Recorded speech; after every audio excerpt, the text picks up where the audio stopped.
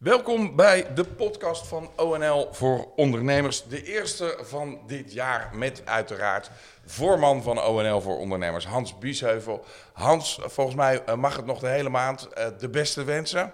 Ja, jij ook Frits. We gaan er wat van maken, hè? Ja, zeker. Ik denk wel een spannend jaar. Althans, het jaar is spannend begonnen, want we hebben een kabinet. Ja. Nou, voor wie dat nog niet helemaal had meegekregen. Nieuwe ministers, nieuwe staatssecretarissen. Soms mensen die we al kenden op andere plekken. Welke ministers en staatssecretarissen zijn voor ondernemers nou echt belangrijk om in de gaten te houden? Nou ja, dan begint natuurlijk bij de minister van Economische Zaken en Klimaat, hè, Mickey Adriaansens. Die is nieuw, die kennen we nog niet, maar is wel een belangrijk ministerie voor ons. Van de VVD. Van de VVD, staatssecretaris op belastingen, hè, Marnix van Rij, ook altijd belangrijk. Ja, dat is een oude bekende, zou ik zeggen. Ja, die ken ik nog als belastingadviseur bij EY. Ja. En ik ken hem als voorzitter van de Nederlandse Orde van Belastingadviseurs. Nou, nu dan als staatssecretaris. Heeft veel voeling met het bedrijfsleven, dus daar ben ik op zich positief over. En natuurlijk sociale zaken, hè, Karin van Gennep, belangrijk. Maar ook Carola Schout, hè, want we hebben in de afgelopen periode gemerkt dat Wouter Koolmees met alle waarderingen en inzet die ik voor hem had, een heel groot dossier had. En bijvoorbeeld weinig tijd had om al die dossiers veel aandacht aan te besteden. Nou, nu is het verdeeld. Ja. En met name op pensioenen ben ik heel blij dat we met Carola Schout opnieuw in gesprek kunnen over de toekomst daarvan. Dus dat zijn voor ons wel hele belangrijke ministers. Maar ook bijvoorbeeld internationale handel, hè. Belangrijk voor ondernemers, ook voor ONL een heel groot Schrijnemacher. Liesje Schrijnemacher kennen we toevallig uit Brussel. Ja, we hebben haar, deed daar ook al buitenlandse handel, hè? Zeker. We hebben haar hier in november nog in het ondernemershuis ontvangen met een hele grote groep ondernemers. Op haar verzoek om input te geven voor haar werk in Brussel. Nou, dat kan ze nu mooi meenemen in Den Haag, zeg maar. Goede investering. Zeker, zeker. Maar we kijken bijvoorbeeld ook naar Dennis Wiersma. Hè, want kijk, onderwijs. En de ondernemerschap is heel erg belangrijk voor ons. Dus er zijn genoeg aanknopingspunten. Ja. Zit er een echte ondernemer in het kabinet? Nou, ik weet op landbouw dat er een ondernemer zit. Ik ken hem niet, Henk Staghouwer. Ik heb hem nooit ontmoet, maar dat is volgens mij de enige ondernemer. Er zitten ook geen economen in het kabinet. Dat vind ik wel een bijzondere ervaring. Beetje zeg maar bijzonder, ja. Dus, maar goed, we gaan het positief tegemoet. Ik bedoel, we gaan gewoon kijken hoe het gaat werken. Ja, geen minister voor ondernemerschap, hè? Dat was natuurlijk een van jouw punten die je namens ONL naar voren had gebracht, ook in de campagne. We hebben ook politici hier langs gehad in het ondernemershuis die zeiden dat ze daarvoor voelden, maar toch niet gekomen.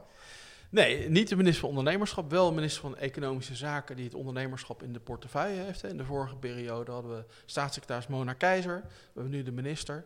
En de portefeuille van de minister is ook natuurlijk wat meer verdeeld, hè, want je hebt nu klimaat en energie wat bij Rob Jetten zit. Dus ik heb wel het gevoel dat deze minister meer tijd en aandacht kan geven aan de economie en het ondernemerschap. En het is ook goed dat het in de ministerraad nu iedere week ook goed vertegenwoordigd is. Dus daar ben ik op zich toch heel blij mee. Ja, dus dat is wel een verbetering voor de ondernemers. Ik vind het een stap voorwaarts. Het zit bij een minister. En het is een minister die meer tijd en aandacht voor de economie heeft. Dus dat is op zich goed. Ja, we hadden het al even over Mickey Adriaansens, de nieuwe minister van Economische Zaken. Jij hebt haar een brief gestuurd, een open brief. Dus je kan ook vertellen wat erin staat. Zeker. Nou ja, in feite is dat een samenvatting van ons ondernemersmanifest van maart 2021. Hè, toen rond de verkiezingen aan alle lijsttrekkers eigenlijk onze economische agenda voor de komende jaren hebben uitgedeeld. Nou, ik dacht, zij is nieuw.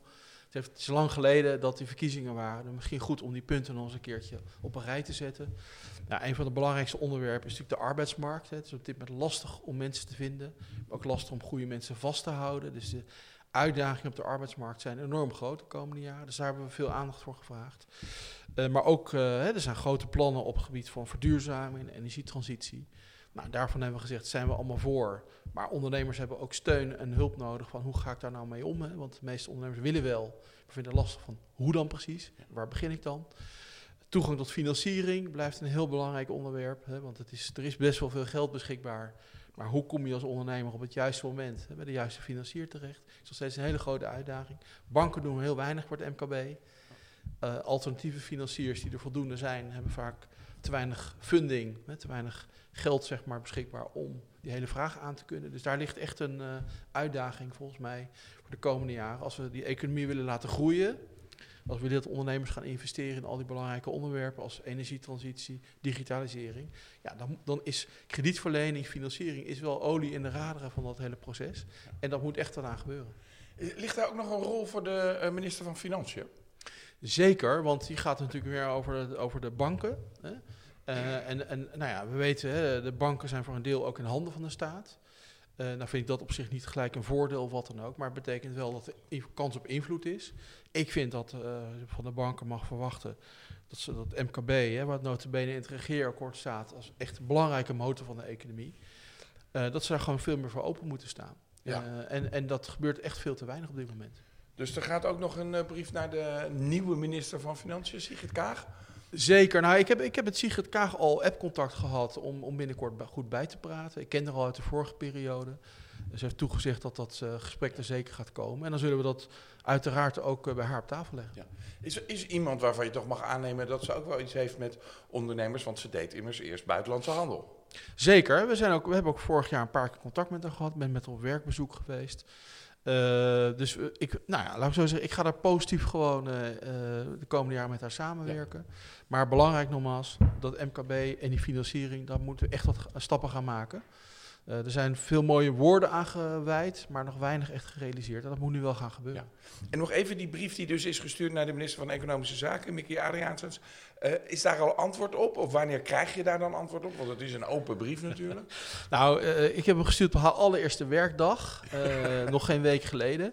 Dus ik heb wel gehoord van de ambtenaar dat ik binnenkort een uitnodiging krijg. Ja, dus en dat gaan je heel snel was. Ja. Maar goed, je kan beter maar goed beginnen met elkaar. Ja, en een ander probleem, Frits, wat ik aangekaart heb in de brief en wat ik ook met Sigrid Kaag zal gaan bespreken, is de hele schuldenproblematiek. Er ligt zo'n 20 miljard aan belastingsschuld en enige miljarden aan andere schulden. En dat is voor heel veel ondernemers op dit moment echt een groot probleem. Ja. Ook dat hebben we al vaak besproken, maar dat moet nu echt aangepakt gaan worden. Ja, en welke aanpak sta je dan voor? Want helemaal in één klap kwijtschelden, daarvan zeggen ook mensen van nee, dat is niet de oplossing. Vinden wij ook niet de oplossing. Hè? Er zijn ook heel veel ondernemers die wel gewoon een belasting hebben betaald. Dus kwijtschelden ben ik niet voor. Maar we kunnen die ondernemers natuurlijk wel helpen, al was het maar om overzicht te krijgen over hun schuldenpositie. Hè? Ik merk dat heel veel ondernemers het overzicht kwijt zijn. We kunnen ze helpen bij hoe kan je nou een goed plan maken om weer op te starten en te herstellen. Hè? Je kan ook helpen inzicht te krijgen. Is het nog wel realistisch om te starten? Hè? Want als jij 10 jaar lang moet gaan werken om alleen maar je schuld af te betalen, dan kun je ook afvragen, is het wel verstandig om dat avontuur nog te beginnen. Ja. Dus ik vind in ieder geval die faire kans aan bedrijven geven om goed in te schatten van hoe sta ik er nu voor. En ze te helpen om goede plannen te maken. Ik vind dat het minst is wat je van de overheid wel mag verwachten. Ja. Als het gaat over helpen van ondernemers, ligt een gunstige uitspraak van de Hoge Raad. En dan gaat het over huren. Ja. Nou ja, kijk, er zijn natuurlijk heel veel bedrijven die lastig hebben gehad met een verhuurder. Moeilijk aan de huurverplichting konden voldoen. Nou, in sommige gevallen is daar heel goed op ingespeeld, sommige gevallen wat minder. Nou, de Hoge Raad heeft nu gezegd, hè, op basis van allerlei criteria heb je gewoon recht op huurkorting. Als jij buiten jouw schuld om in de problemen bent gekomen. Nou, dat is overduidelijk natuurlijk, zeker in de horeca in heel veel gevallen. Ja, als je maanden dicht bent en je mag niet open van de overheid, dan kan je daar weinig aan doen. Je moet dan wel de juiste weg volgen. Maar ik zou ook de verhuurders op willen roepen. Ga nou welwillend in gesprek met die ondernemers, want die hebben het al lastig genoeg. Ja, maar de Hoge Raad heeft dus gezegd, als je voor 15 maart 2020 bent gaan huren, dan kon je niet voorzien. Precies. En dan heb je dus recht op die huurkorting. Ja. En dan moet je dat ook gewoon voorleggen bij verhuurder. En ik zal alle ondernemers willen oproepen, doe dat gewoon. Ja. Ga het gesprek aan. En met deze uitspraak in de rug sta je veel sterker. Ja, en met deze uitspraak op zak kun je dus ook zeggen van kijk eens, hier heb ik recht op. Want stel dat een verhuurder toch niet bereid is om in gesprek te gaan of toch niet bereid is om huurkorting te geven. Nou, dan kan je dus naar de rechter gaan. Hè? Ja. En dan zal de kans dat je het wint is natuurlijk vele malen groter dan in dat geval. Daarom raad ik de verhuurders aan. Wacht dat nou niet af. Ga dat gesprek met je huurder aan. En geeft al die huurders, zeker in de horeca, die het zo lastig hebben, nou een faire kans om weer op te starten en er wat van te maken. Ja. Tot slot, jouw motto is altijd, het geld moet eerst verdiend worden. Heeft dit kabinet het al door? De goede zinnen staan wel in het regeerakkoord, alleen de concrete plannen ontbreken nog. Hè? Ja. Dus Er staat wel een keurige zin in het MKB is cruciaal voor de economie. Dat is ook ongeveer het enige wat er over ondernemers in staat. Hè? Nou, dan kan je zeggen dat heeft een voor- en een nadeel. Het voordeel is dat het ook heel veel ruimte biedt om nieuwe punten in te brengen. Dat gaan we dus via de open brief al gedaan. En daar zullen we de komende weken en maanden goed mee doorgaan. Het nadeel is natuurlijk wel dat het niet de hoogste aandacht heeft op dit moment in het kabinet. Dus daar moeten we dan zelf een beetje voor zorgen. Er staan ook geen hele slechte dingen in voor ondernemers, laat dat vooropstellen. Dus het is ook wel een kwestie van, tel ook een beetje je zegeningen. En een van de dingen waar ik wel blij mee ben, is dat die bedrijfsopvolgingsregeling, de BOR, veel over te doen geweest in een campagne. Nou, daar heb je hard voor ingezet. Daar hebben we keihard voor ingezet, stond hoog op onze lijst. Nou, de BOR blijft onaangetast. Ja, nog even de BOR. Nou, de BOR is in feite een fiscale regeling om als vader of moeder aan je kinderen bedrijven over te doen. Familiebedrijven. Dat je opvolging binnen familiebedrijven. Ja, zeg maar fiscale faciliteiten in de opvolging soepel te laten verlopen. Dat je niet gelijk in één keer heel veel belasting hoeft te betalen als je het overdraagt. Moet je wel aan allerlei criteria voldoen. Maar goed, Nederland heeft, ik geloof 270.000 familiebedrijven. Die zijn heel belangrijk voor de continuïteit in Nederland, voor de werkgelegenheid. En die BOR is een belangrijk instrument om dat goed in stand te houden. En die blijft gelukkig onaangetast. Oké, dus al met al toch, ondanks alle coronaperikelen, optimistisch 2022 in. Zo is het. En als ik jou goed versta, er is voldoende werk aan de winkel voor ONL voor ondernemers. Dat is altijd. Heel goed, dankjewel Hans. En graag tot de volgende keer. Wilt u nou meer weten over ONL voor ondernemers? Kijk dan op www.onl.nl.